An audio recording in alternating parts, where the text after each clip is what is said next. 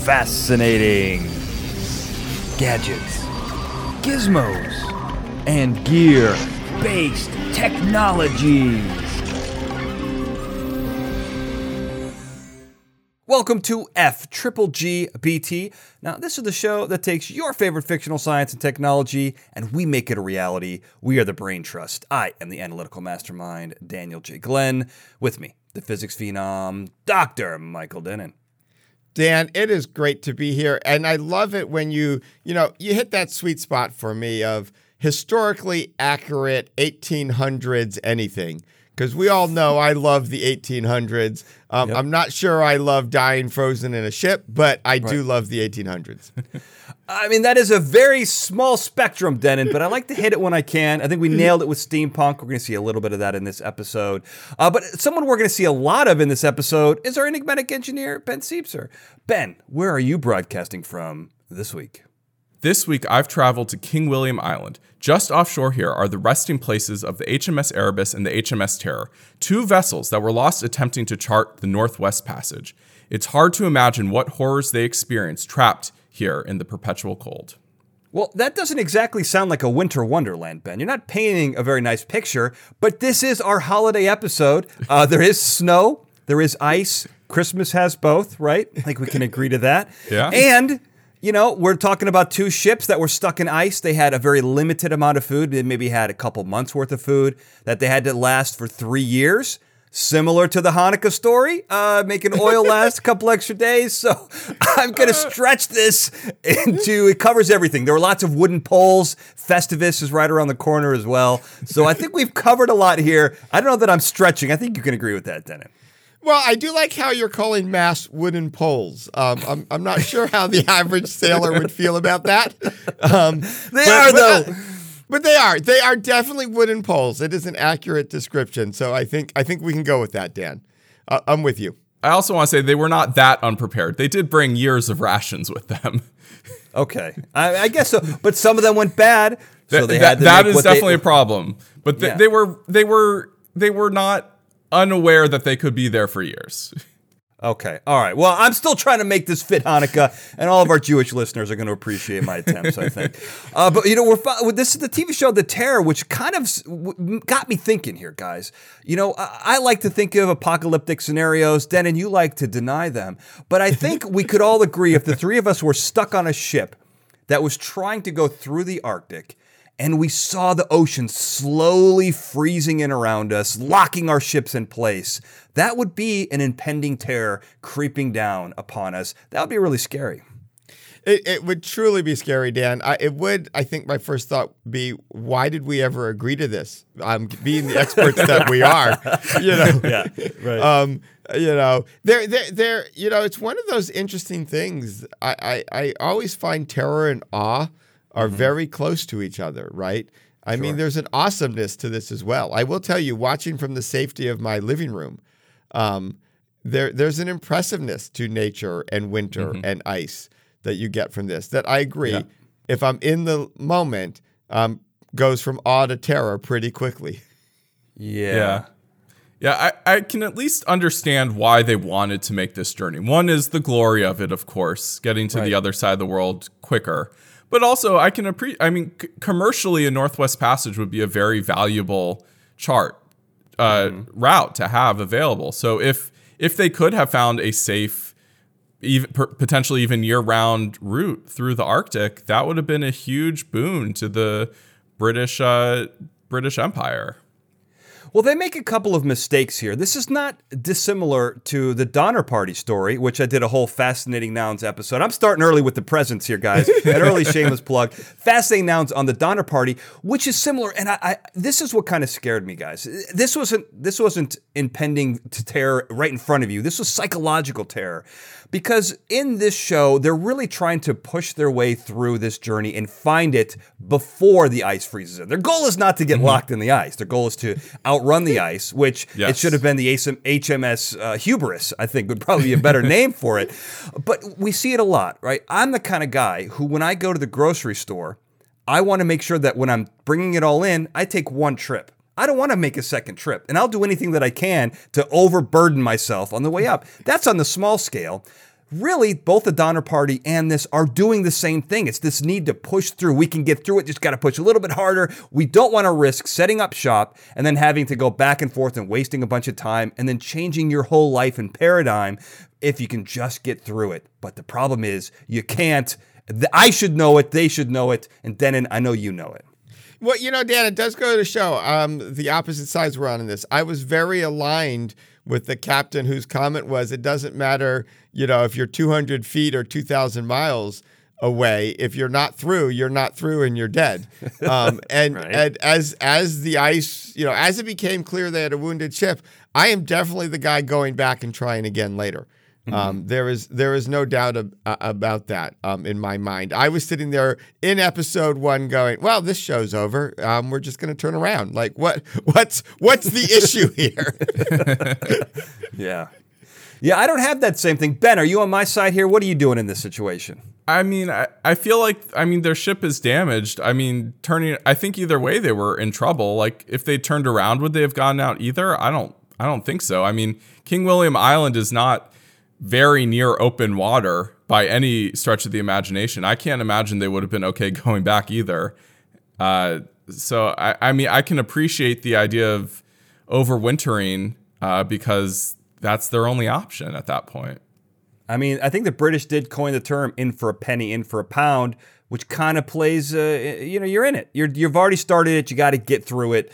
Then, and I'm not saying your approach isn't the best, but human nature is probably on the side with me, and human history is also riddled with lots of failures and cannibalism, like probably happened in the story of Franklin's Lost Expedition, which is what this is really about. But, things don't go well. We've already established that. They get locked in the ice. Their ships are completely stationary. Like a stapler in Jell-O, they're in part of the mold. They're part of the situation. A stapler in Jell-O? Yeah, haven't you ever seen that where you, as a prank, you take a bunch of Jell-O and you stick a stapler in it? I had someone do that to me once. No? Interesting, Nobody? Dad. I learn something new every episode. I'm sorry to interrupt your flow, but that one just hit me. I'm like, whoa. No, that's okay. And flow's a great term because, I have the verbal flow here, but they're also stuck in an ice flow, which is part of the problem. And on that ice flow, they've got to survive, guys. Survival in an Arctic condition is very difficult because, we live in a desert. It's different. It's very hot. There's not a lot of water, but things have learned to survive there with what little there is.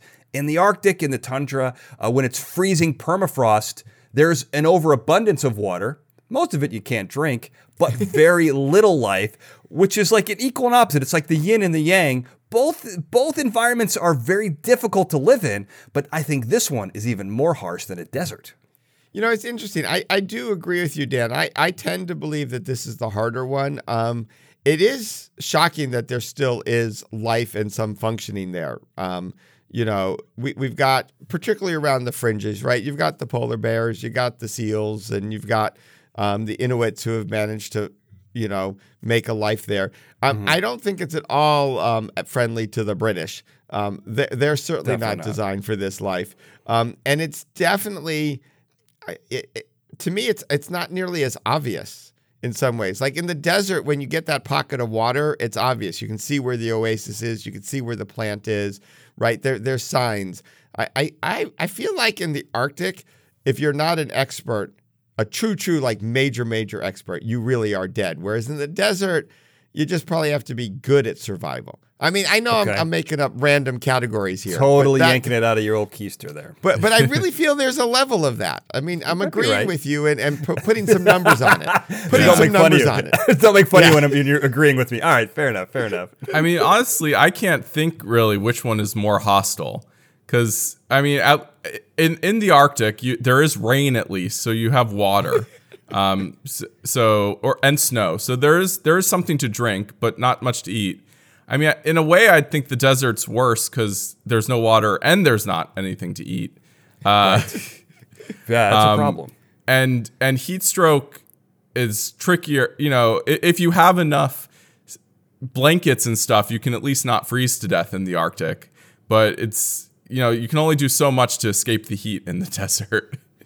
Yeah, I think that's true. Now, I will say that this situation is kind of unique because they do have shelter, right? I mean, part of the trick of living in that type of in the cold environment is getting out of the wind, getting out of the environment, and at least preserving some heat, whether it's body heat or you're cooking seal fat or whatever it is, whale fat, some sort of some kind of this. They have that in this. We've got a ship, we got coal for heat. They've got a steam powered engine, and you do have ice around you. I'm not sure how potable it would be. It's probably got a lot of salt in it, but it's there, and there are ways to extract usable water out of that. So they're not completely destitute. I think it's the knowledge. Do they have the knowledge to be able to utilize their advantages there and hunker down for the winter?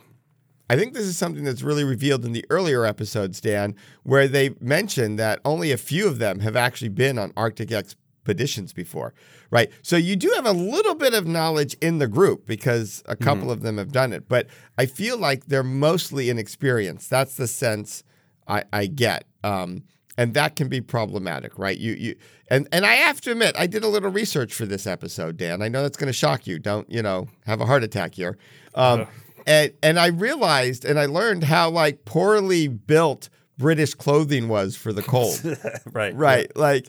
And that is an issue, right? You've got the ship, you've got the heating sources, but you're not necessarily winterized for exploring. And I do think the strategy here has to be to hunker down, and that's your only choice. Yeah, I mean, you mentioned the ice and the snow. I mean, the ice over the ocean is most likely sea ice. It's frozen salt water and is not drinkable. But there is on average, a few feet of snow in that region on a yearly basis. So it's certainly possible that they could gather snow and melt it for water. So I think, that part of the problem is not insurmountable. But yeah, I mean, it's very valuable that they have these ships because those ships, they have thick wood hulls. They're going to retain a lot of that heat and keep them reasonably warm through the cold. I bet they're drafty like an old house, but I think they may be good enough for the situation. I think you're happy you have it, right? Oh, for sure. They're at least seaworthy, so they're not probably quite as drafty as the old house. Maybe. You can't sail that house on the seven seas, I guess. Yeah, but they are. Right. I'm sure they're not weatherproofed like a good New England home that I grew up in. Right. Well, and the ice is interesting because it is both your friend and your enemy. As we see, they learned the hard way. I think this happened before the Titanic, but we know what happened there. No spoilers on that movie or the actual event. But icebergs can be dangerous, especially when you don't respect them. And there's ice everywhere, and the ice is getting bigger and it's getting connected. There's all the ice pieces are slowly connecting with each other. And we see a part, you guys mentioned that the ships kind of get taken out. A big chunk of ice gets caught in the propeller. This wasn't a rowboat. You couldn't swim out of there. They do have sails, but that propeller is kind of the key. This is very damaging both to them and to their forward progress at a time when forward progress is key to getting out of this situation. I totally agree, Dan. And there's the damage to the forward progress. There's the damage to that. But you mentioned ice is also damaging just in terms of the way it freezes around the ship, right? Yeah. Ice can generate shockingly large forces. And we forget that ice is actually expanding relative to water. Like ice is lower density, so it's taking up more space. There is real serious risk of, I think, extreme damage to the ships. And the one captain points out that once you're stuck in the ice, you're moving with it. The ice moves. Right. And the ice could move differentially, and you could get some really major shear forces on that ship and actually have it rip apart, I fear. Yeah, I mean, it's very likely that the ships would no longer be seaworthy once they're free of the ice. And I mean, obviously, the crew wasn't there when they finally did get free, but both ships sank. Whether they sank immediately or whether they were, blown into the rocks and then sank, is not exactly clear because, unfortunately, no one was around at the time. Right. Well, I mean, yeah. Unfortunately, it is strange to think about that because when you're you think of like the ocean freezing over. Like when I saw this immediately, my first thought was, oh, they're just in the ocean, the ocean's completely frozen over. Like I grew up, like you did, and with lakes that are frozen over, you can go ice skating on. It's not that ice isn't floating around the lake; it is the lake. But here, it's very different. You are basically stuck in a gigantic, hundreds of miles wide piece of ice that's moving, and it's active, moving around, and it's getting, swelling and receding depending on the cold. There's a lot of forces on there that I didn't think about that are completely damaging to the ship. You're exactly right. That's right, Dan. You also have to remember that they're not really in the open water where they are. They're off the shore of an island, and that island is not very far from other islands. So there's a lot of ice flowing through widening and narrowing gaps and channels, and the water's actually pretty shallow there. It's only 20, 30 meters deep. And so there's all sorts of different geological features that will cause this ice to bunch up and spread back out, and your ship's in there getting bunched up and spread back out along with the ice. Now, one thing you mentioned here, Ben, and we had a fan on our YouTube channel mention that they wanted us to talk about ghost ships. So really quickly, in some ways, if these two ships are locked in the ice, and let's say everyone left and went off to civilization and didn't come back to the ships and they were left floating, these would have been ghost ships that were just kind of left floating in the ocean, and maybe they would have ended up in the Great Pacific Garbage Patch. I think that's where everything ends up. But tell me about that. What do you know about ghost ships and their effects on the ocean? Well, first I would say, Dan, that would be impressive for them to end up in the Pacific problem, because that means the ships by themselves without sailors discovered the Northwest Passage. So that would have been cool. That would have been cool. Would have been really cool. It's an interesting question, because ships are designed basically to do it and make it. But without any people, I think it's, things like storms are the real issue for these ships, and how long they would be able to float around and be true ghost ships. Because at least based on the movie versions of Watching People, it's really the people that keep the ship afloat during the storm by controlling, right, what it does and everything. So I think storms maybe set the lifespan of a ghost ship. Is that a reasonable? Yeah. I mean, that's sort of my thought there on how long they can haunt the seas, as it were. Right. Yeah, and I don't think there are too many ghost ships in the Arctic, because most likely when these ships finally got out of the ice, they probably sank pretty much immediately, because they were getting bashed around. I mean, both ships were found very close to the island in not great shape. So my guess is that they were critically damaged by the ice, and they probably floated for a little bit and then just sank where they were once the ice left. I imagine here, this is it's even more harsh for a ship than it is for people in some ways.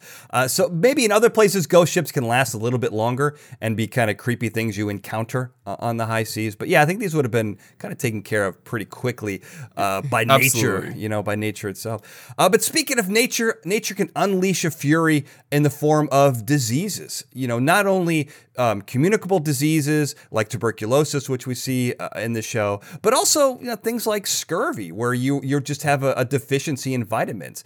The diets weren't that. I mean, people make fun of British food now. Can you imagine what it was like in the 1800s, and when it was being packed on a ship and carted across? Here's another package for you guys, another present. I did a whole Fascinating Nouns episode on military food and how that kind of has helped inspire what we currently eat now. This was the beginning of that. We see tinned canned food on the ship. So they had some of it, but it's not high quality food, and it's definitely not fruits and vegetables for sure. So besides constipation, Denon, there are lots of other issues here with a bad diet that they had to fight with.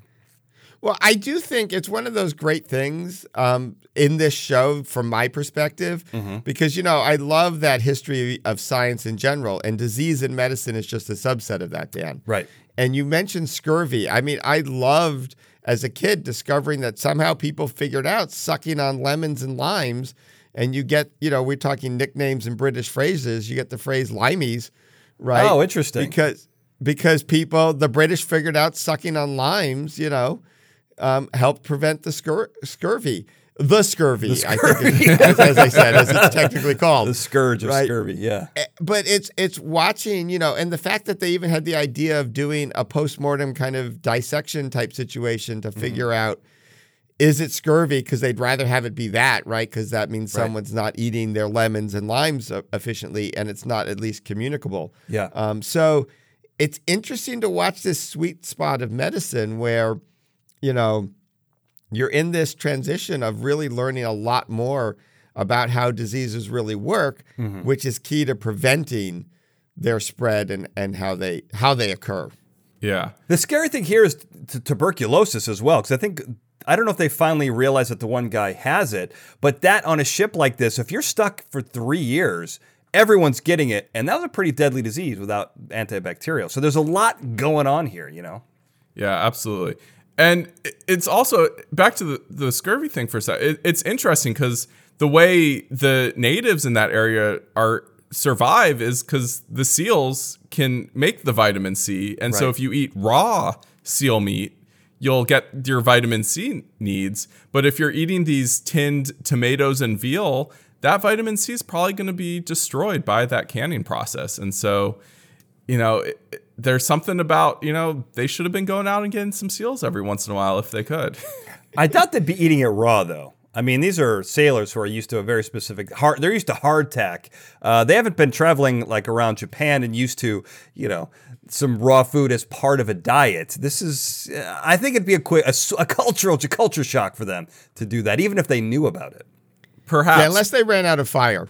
Yeah, right. Then by necessity. Yeah. But the fire would destroy the vitamin C. So you have to eat it raw to make it work. And I mean, maybe they'd figure it out. The Inuits are eating the seal raw and they're not getting scurvy. So maybe they'd figure out that's what they need to do. Yeah, I'm going to go out on a limb. If I was taking bets, I don't think they make that connection. They took them a while to figure out lemons and limes did the trick. So my guess is they'd be stuck, which is tough because scurvy is so preventable if you have the right, the right stuff.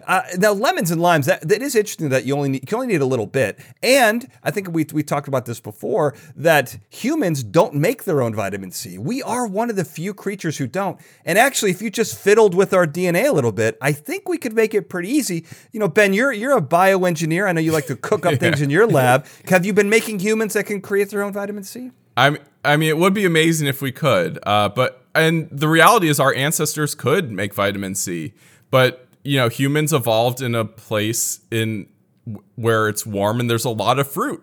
And so it's easy to have that mutation to make the vitamin C or have the gene fail because you're getting so much vitamin C from your diet. And it's at that point, it's an advantage because your body isn't wasting energy making vitamin C that you're already getting from the environment. And so it's only a problem when us humans got our hubris again and decided to go to cold places where there's no fresh fruit all the time. Right. Yeah. And Dan, I do think as much as I love the science of the 1800s, right, I think genetically engineering themselves to make vitamin C was a bit beyond the ship doctor's skill set at this point. Now, we don't know that, but I think that's a pretty good... No, we don't know that, but it's an estimate. It's an estimate. Yeah. And it's also... Right. You also have to wonder how much would it hurt our current fitness if we started making vitamin C again? You turn on that gene, who knows what else might happen.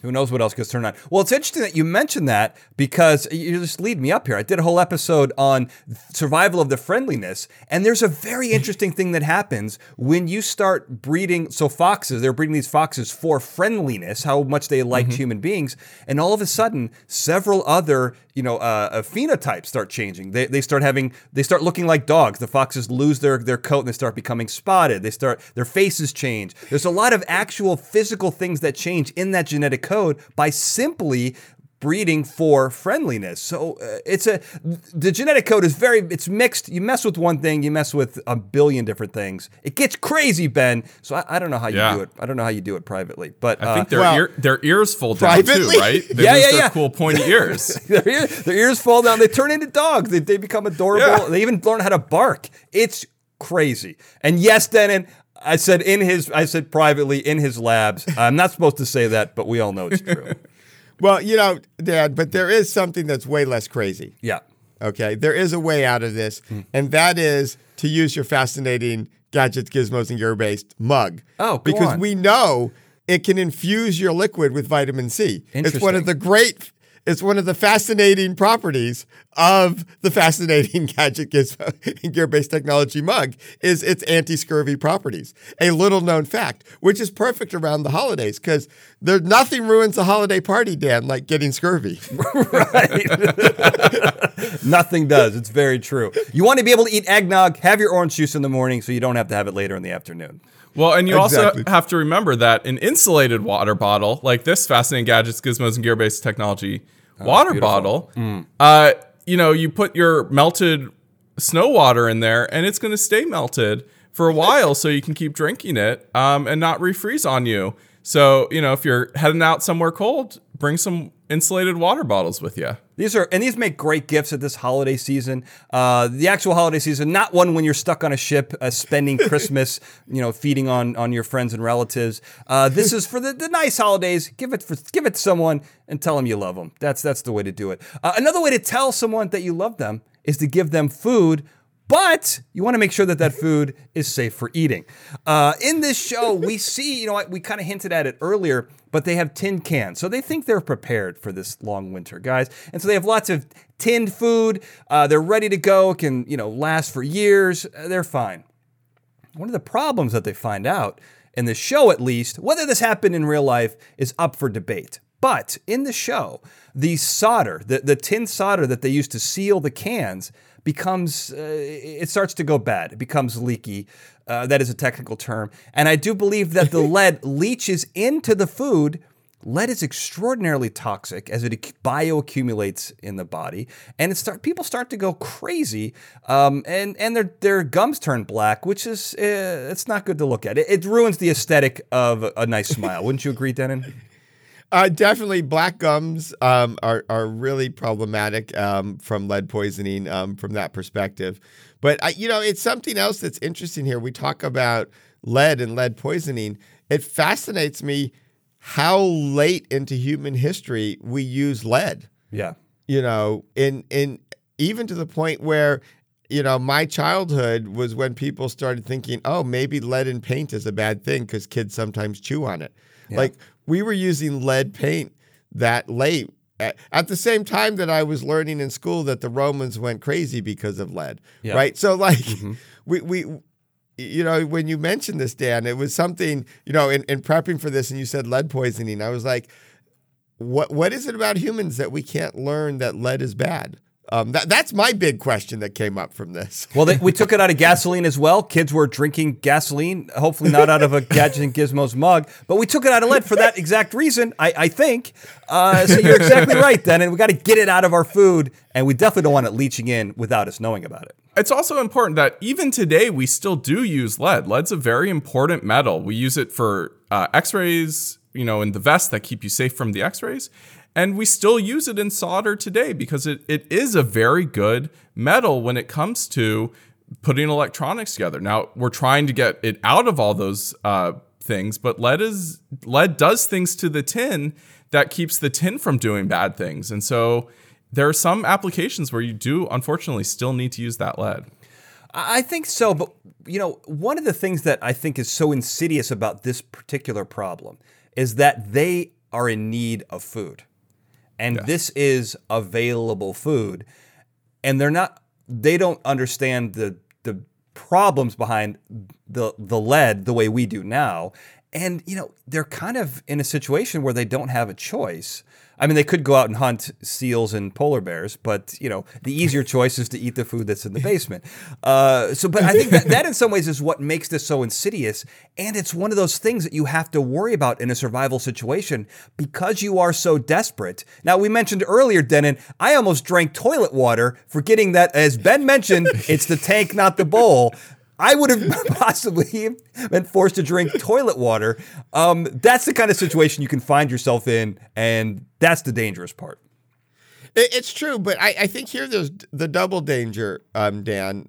There's the lead, which you may or may not be aware of. And one of the interesting things I learned in preparing for this episode is what a high content of lead there was in British people on average in the 1800s in their bloodstream and such, right? Like, so that's why there's some doubt as to was it really the lead poisoning, right? Like for the Franklin Party or not, because it was a more ubiquitous problem than we thought. Interesting. So you do have the lead, but you also just have, if the solder's not very good, your canning's not very good, and now the food's gone bad, and you may not know that. Right.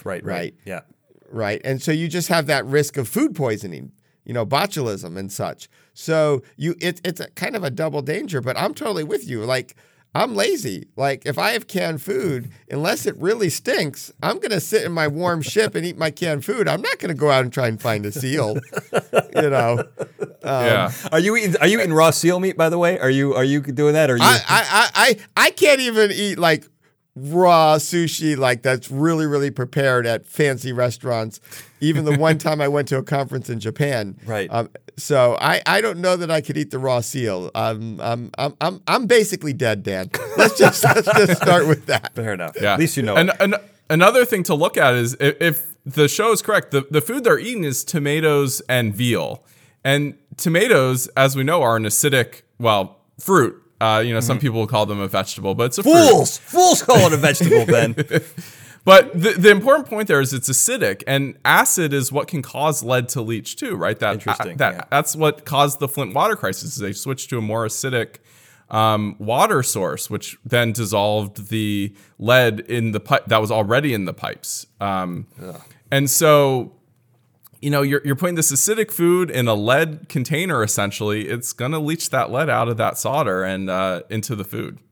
Yeah, and I think the lead part is that's the unseen danger, right? I mean, if you sniff the food, no offense, Denon, but if you sniff the food and it's kind of off and you eat it anyway, you're kind of making your own luck on that. No, you are. That's why I said, maybe have your friend try it first. I don't think you said that, but you're saying it now. I mean, give it a shot. I mean, that's why, if you're king, you have a royal taste tester. Not everyone could afford that luxury, but that's why you have it. But one other thing here that I want to mention, if we're going dark places, the Donner Party did this, and maybe the real Franklin expedition may have done this. Oh, I do want to mention, I'm going to put up on the website a link to something you mentioned, Denon, was that the high level of lead content was actually the level they found in some of the preserved bodies that were still existing in the 1900s, the past century. They found extremely high levels that maybe they didn't go crazy from lead poisoning because of the food, that it was too high. It couldn't just be from the tin cans. But it's a very interesting article. I'm going to put it up there. But cannibalism, right? This is something that people turn to. Again, that survival situation. You're forced into this situation. This is something I don't know. This is a psychological thing, right? Because you have to go to a place that, no one, this is taboo. You're not supposed to eat other human beings. You're not supposed to kill other human beings. Even if they die on their own, you're not supposed to eat them. But this is something that may have happened on the real expedition. This, to me, is like this is the extremes of the human psyche, and this is where these types of situations can put you. And that is not a situation I want to be in, because I like both of you, and as well marbled as you may be, Denon, I don't want to turn you into a hamburger. I totally appreciate that, Dan. Yeah. And it is one of those things that is just almost impossible to imagine. I'm with you on that. It's a weird thing, right? Where you wouldn't necessarily, it truly makes me wonder, like, if you didn't know, right? Like, at what point would you, as like, say random seaman, being served food, suddenly realize, wait, there's less people around and there was no canned food left and we didn't kill any seals. Right. Like, and then what would that do to you? Like if it's real ground chuck, you say, hey, this is a burger made out of ground chuck. And you're like, oh, that's great. Yeah. Right. But it's actually chuck. Yeah, exactly. Yeah. Like, we've gone some dark places, Dan, but this is dark. It's pretty bad. What about you, Ben? You eating ground Denon or ground chuck or ground Dan? I mean, I would hope to never Are you a be leg or a thigh man? Neither these days. I think if the situation was that desperate, I might consider it, but maybe I would take Good Sir's way out. I don't know. I mean, that's true. What's interesting is there was this funny thing. I was on the Daily Show years, probably decades ago now, but there was a guy who created human flavored tofu. So for people who wanted to taste what cannibalism was like without actually having to kill somebody, it was called hufu. I never learned if that was a joke or not, but it sticks with me to this day. That's very funny. A safe way to eat your friends and neighbors, without having to get your hands dirty. But getting your hands dirty is something that these guys have to do. We mentioned that propeller getting stuck with ice. There's one scene in this show that my fear of sharks, guys, and the fear of being stuck in the open ocean with God knows what around you. But they have this moment where there's ice stuck in the propeller, and they got to send someone down to knock it out, or at least assess the damage. And they put him in one of those old style, metal contraptions, the old scuba gear. And it's metal. It's not like modern scuba gear. It's just solid brass or whatever. And they stick him on a plank. And, guys are holding up each side of the plank, kind of like window washers, except with rope, right? And they slowly lower him in. I don't see a hose. I don't see any safety ropes or anything. If one of them were to drop a side of that guy's sinking to the bottom, right? I believe metal is still more dense than water. So he's going to the bottom of the ocean. That's like a nightmare come true. I don't know about you, Denon, but I don't know that I could survive in that situation mentally. Well, I think I could have until I recently discovered I have claustrophobia, so that might be a problem for me in the suit. But I have to admit, I it struck me of the human sort of capacity to brave, interesting, and new things, right? Okay. Like, it's amazing where, I mean, I might not go, but humans in general will go. Mm-hmm. But there was a great line in that scene, Dan. It's interesting. I don't often remember individual lines as well as I should. But as he's getting all suited up and he's talking about, one pull on the rope means this, two pull means that. Right, he looks around. Uh-huh. Right. He looks around and goes, shouldn't there be a surgeon on deck? Like, he's prepared for right. I'm going to be in trouble. And when you pull me up, I want the doctor right here. Right. And the response is, oh, they're just down below. They're ready. Don't worry. And he's like, no, I want them up here. Here. And they were demonstrably not ready because they were operating on somebody else at the same time. Yeah. So, yeah. Or they were doing the autopsy. What? Yeah. Yeah. They were busy. They were busy. So I appreciated that mental state of his is this could go horribly wrong, and I'm going to trust an 1800s doctor. I don't know. That's where you put your faith in. Yeah. But I mean, how do you? Let's just say, okay, Denon, I don't want to terrify you here. I haven't mentioned antennas, so I'm not going to trigger Ben. But I may be triggering here with claustrophobia. Let's say you're the guy, you're our scuba man. You got to go down there, and all of a sudden, my hand slipped. The water's wet. Water's still wet, even in the 1800s. My hand slips, and all of a sudden, you go to the bottom of the ocean. How are we fishing you out, or are you just, resigning yourself to your fate? I think at that point I'm dead. Okay. I've died a lot so far this episode, man, so I'm getting used to it. Yeah. But you saw the one sailor who fell into the water, who barely. I mean, I'm in a suit, so I'm going to last a little longer. Unfortunately, unfortunately, yeah. Yeah, but I'm not really going anywhere. I mean, I think you do try and make peace with things at that point. Unfortunately, now I feel like there could be a solution because I'm a problem-solving person. I'm solution-oriented. You are. Yeah, there is a solution actually for this. I mean, I don't know how easy it would be, but the water, again, is not very deep where they were. It's probably only 60, maybe 100 feet deep there. If that, 100 would be extraordinary for that area.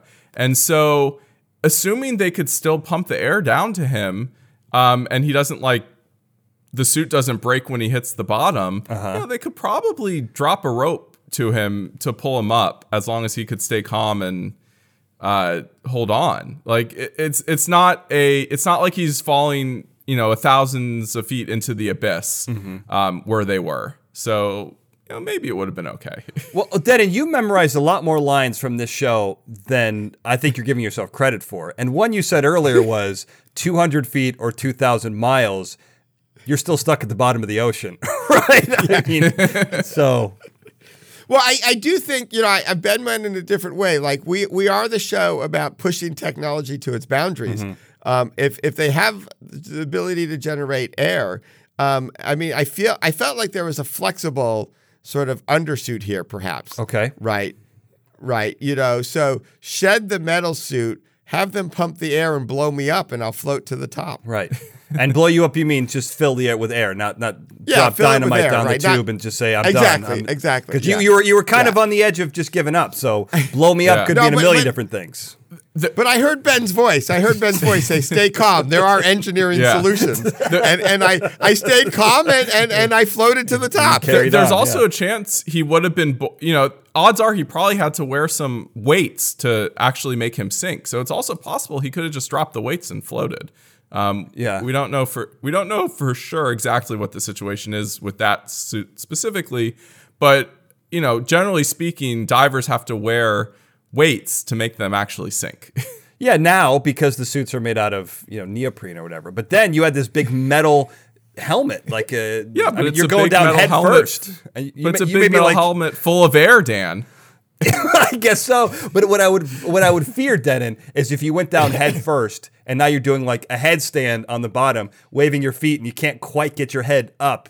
That could be a problem too. Well, that could be problematic. But Dan, I've got my cat-like reflexes. I would rotate and land on my You feet. certainly do.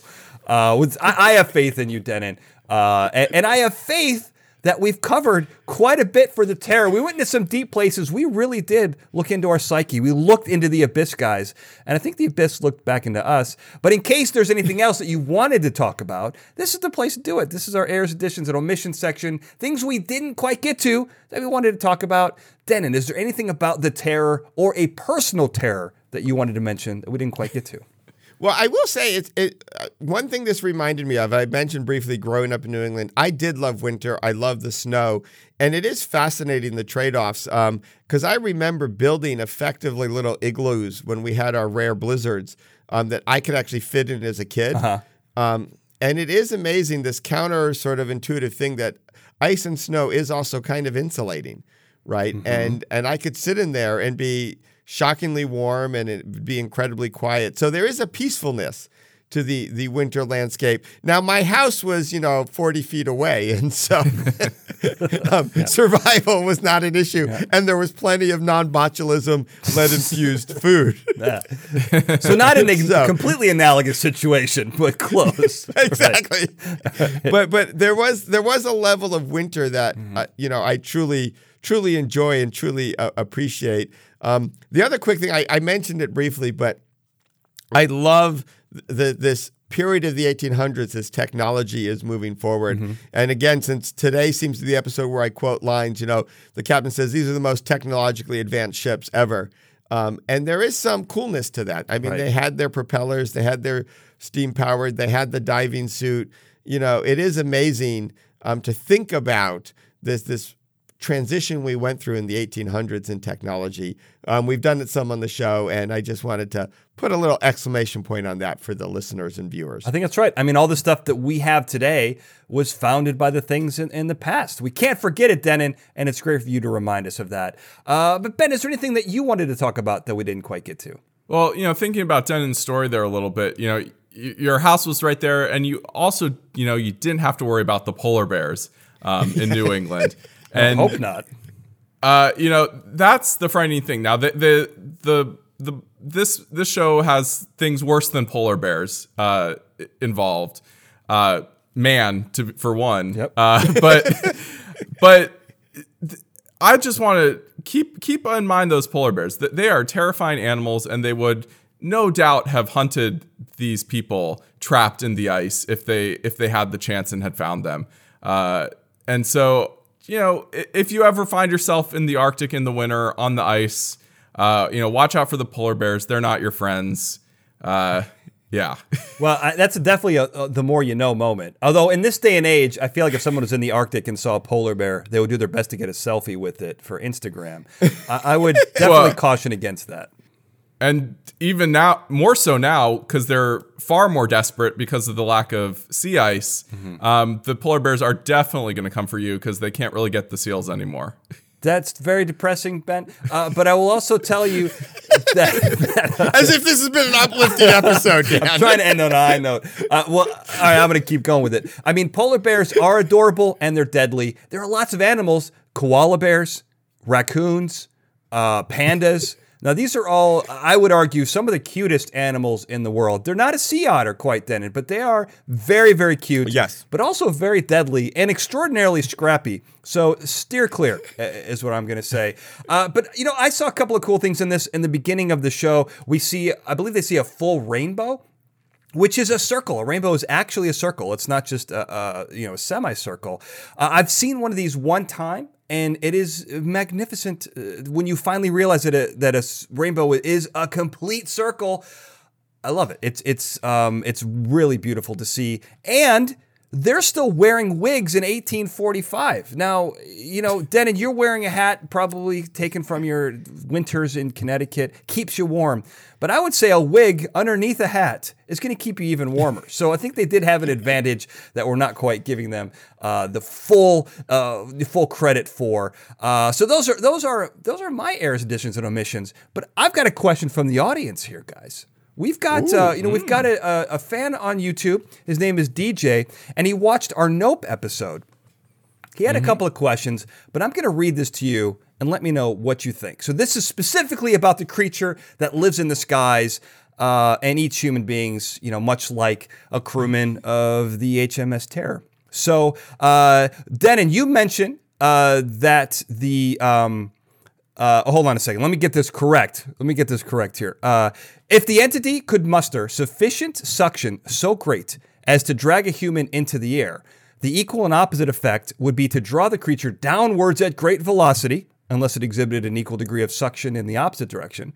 Plus, if it fed on humans recently, then surely its density would be so greatly increased as to make it too dense to float, making buoyancy impossible, so to speak. These are a couple interesting questions. I use a straw, so I'm familiar with the sucking action, but my head doesn't fly into the glass of water that I'm drinking. But maybe, on this scale, it could possibly happen. Well, it definitely needs an opposite force, and this is where I think it's sort of parachute-like design really helps it down, right? So it doesn't have to be necessarily a sucking force. It's not that the force has to be of the same type in nature. It just has to be equal and opposite. Okay. So I really think what's holding it up is its parachute shape.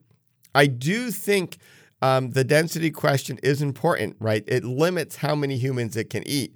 But look, we've just done an episode on the Terror. A ship floats with lots of humans on it. Right? The ship is buoyant without the humans. You stick a bunch of humans on the ship and it still floats. Right. And so the design of the creature is critical, but a few humans doesn't necessarily make it sink.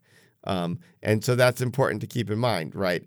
But it does have to control its buoyancy because it is correct that its density is changing. So its neutrally buoyant point will shift somewhat. And so it may have to have some sort of active engagement in sort of, some jets as well or something to determine what height it's at. Well, I also think fish have, bladders, and the Nautilus has different ways, different chambers. Yeah. So there's probably some system there. I'm sure that's what Ben was going to get to.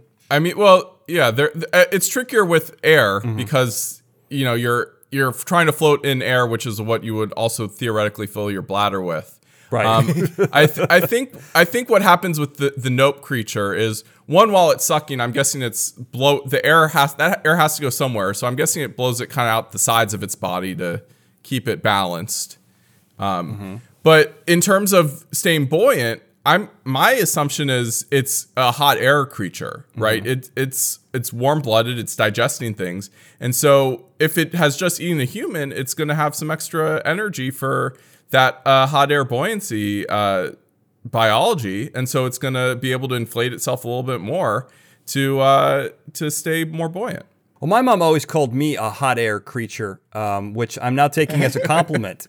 So maybe I can terrorize this guys as well. But if you have a question, you can send it into us, questions at fgbt.com, or mention, on our YouTube page, you can put a comment there and I'll find it and bring it onto the show. Or you can even send a question directly to us or to get in touch with us in any way. You can do it on social media. You can find us on Twitter at FGGBTpod, on Facebook at FGGBT, but you can also get in touch with us individually. Denon, where can people find you? Well, you can find me at Twitter and Instagram. Just flip my name at Denon Michael. And then on Facebook, stick in a prof. It's at Prof Denon Michael. Ben, where can people find you? You can find me on all the major social media networks at bsiepser. How do you spell that? Spell that BSIEPSER. And I can be found on Twitter at Daniel J. Glenn, on Instagram at The Daniel J. Glenn, and on Facebook at Analytical Mastermind. And if you're listening on your favorite podcast platform, make sure to rate and review, and don't forget to subscribe. And if you're watching us on YouTube, hit the like button, subscribe, and ring that bell so you never miss an episode. And finally, this show contains powerful information that can be misused by those hell-bent on world domination. Now, you have this information, and you're going to have a choice. Remember, we always tell you on the show, we advise you to make the right one. Always be a superhero, never be a supervillain. So until next time, thank you for listening. Fascinating Gadgets, Gizmos, and Gear-Based Technologies is a Glencoe production and is produced by me, Daniel J. Glenn. The Fascinating Gadgets, Gizmos, and Gear-Based Technologies introduction was produced by Daniel J. Glenn and Paul Springers, with music and sound design written and performed by Paul Springers. Now, of course, if you're listening to this episode and you've gotten this far, you're going to want to subscribe. Well, how do you do that? We're on all the major podcasting platforms, including Apple Podcasts, Google Podcasts, TuneIn, Stitcher, and Spotify. But if you're not already subscribed to those platforms, I made it easy for you. Go to our website, fggt.com. You'll find links to those subscribe buttons and also links to our social media, both for the show and for our individual experts, the members of the Brain Trust. That's all right there. fggt.com. And before you leave, don't forget to check out our other episodes. You can find the link at the top of the page for everything we've got, and you'll notice that we've got both a YouTube version and an audio-only version. Depending on what you like, we got it for you. And if you do like those videos, you can go ahead and subscribe to those as well. We're on youtube.com/Daniel J. Glenn. And once again, if you like this show, you're going to like everything that I do. Go to danieljglenn.com to find out more. Thank you for listening.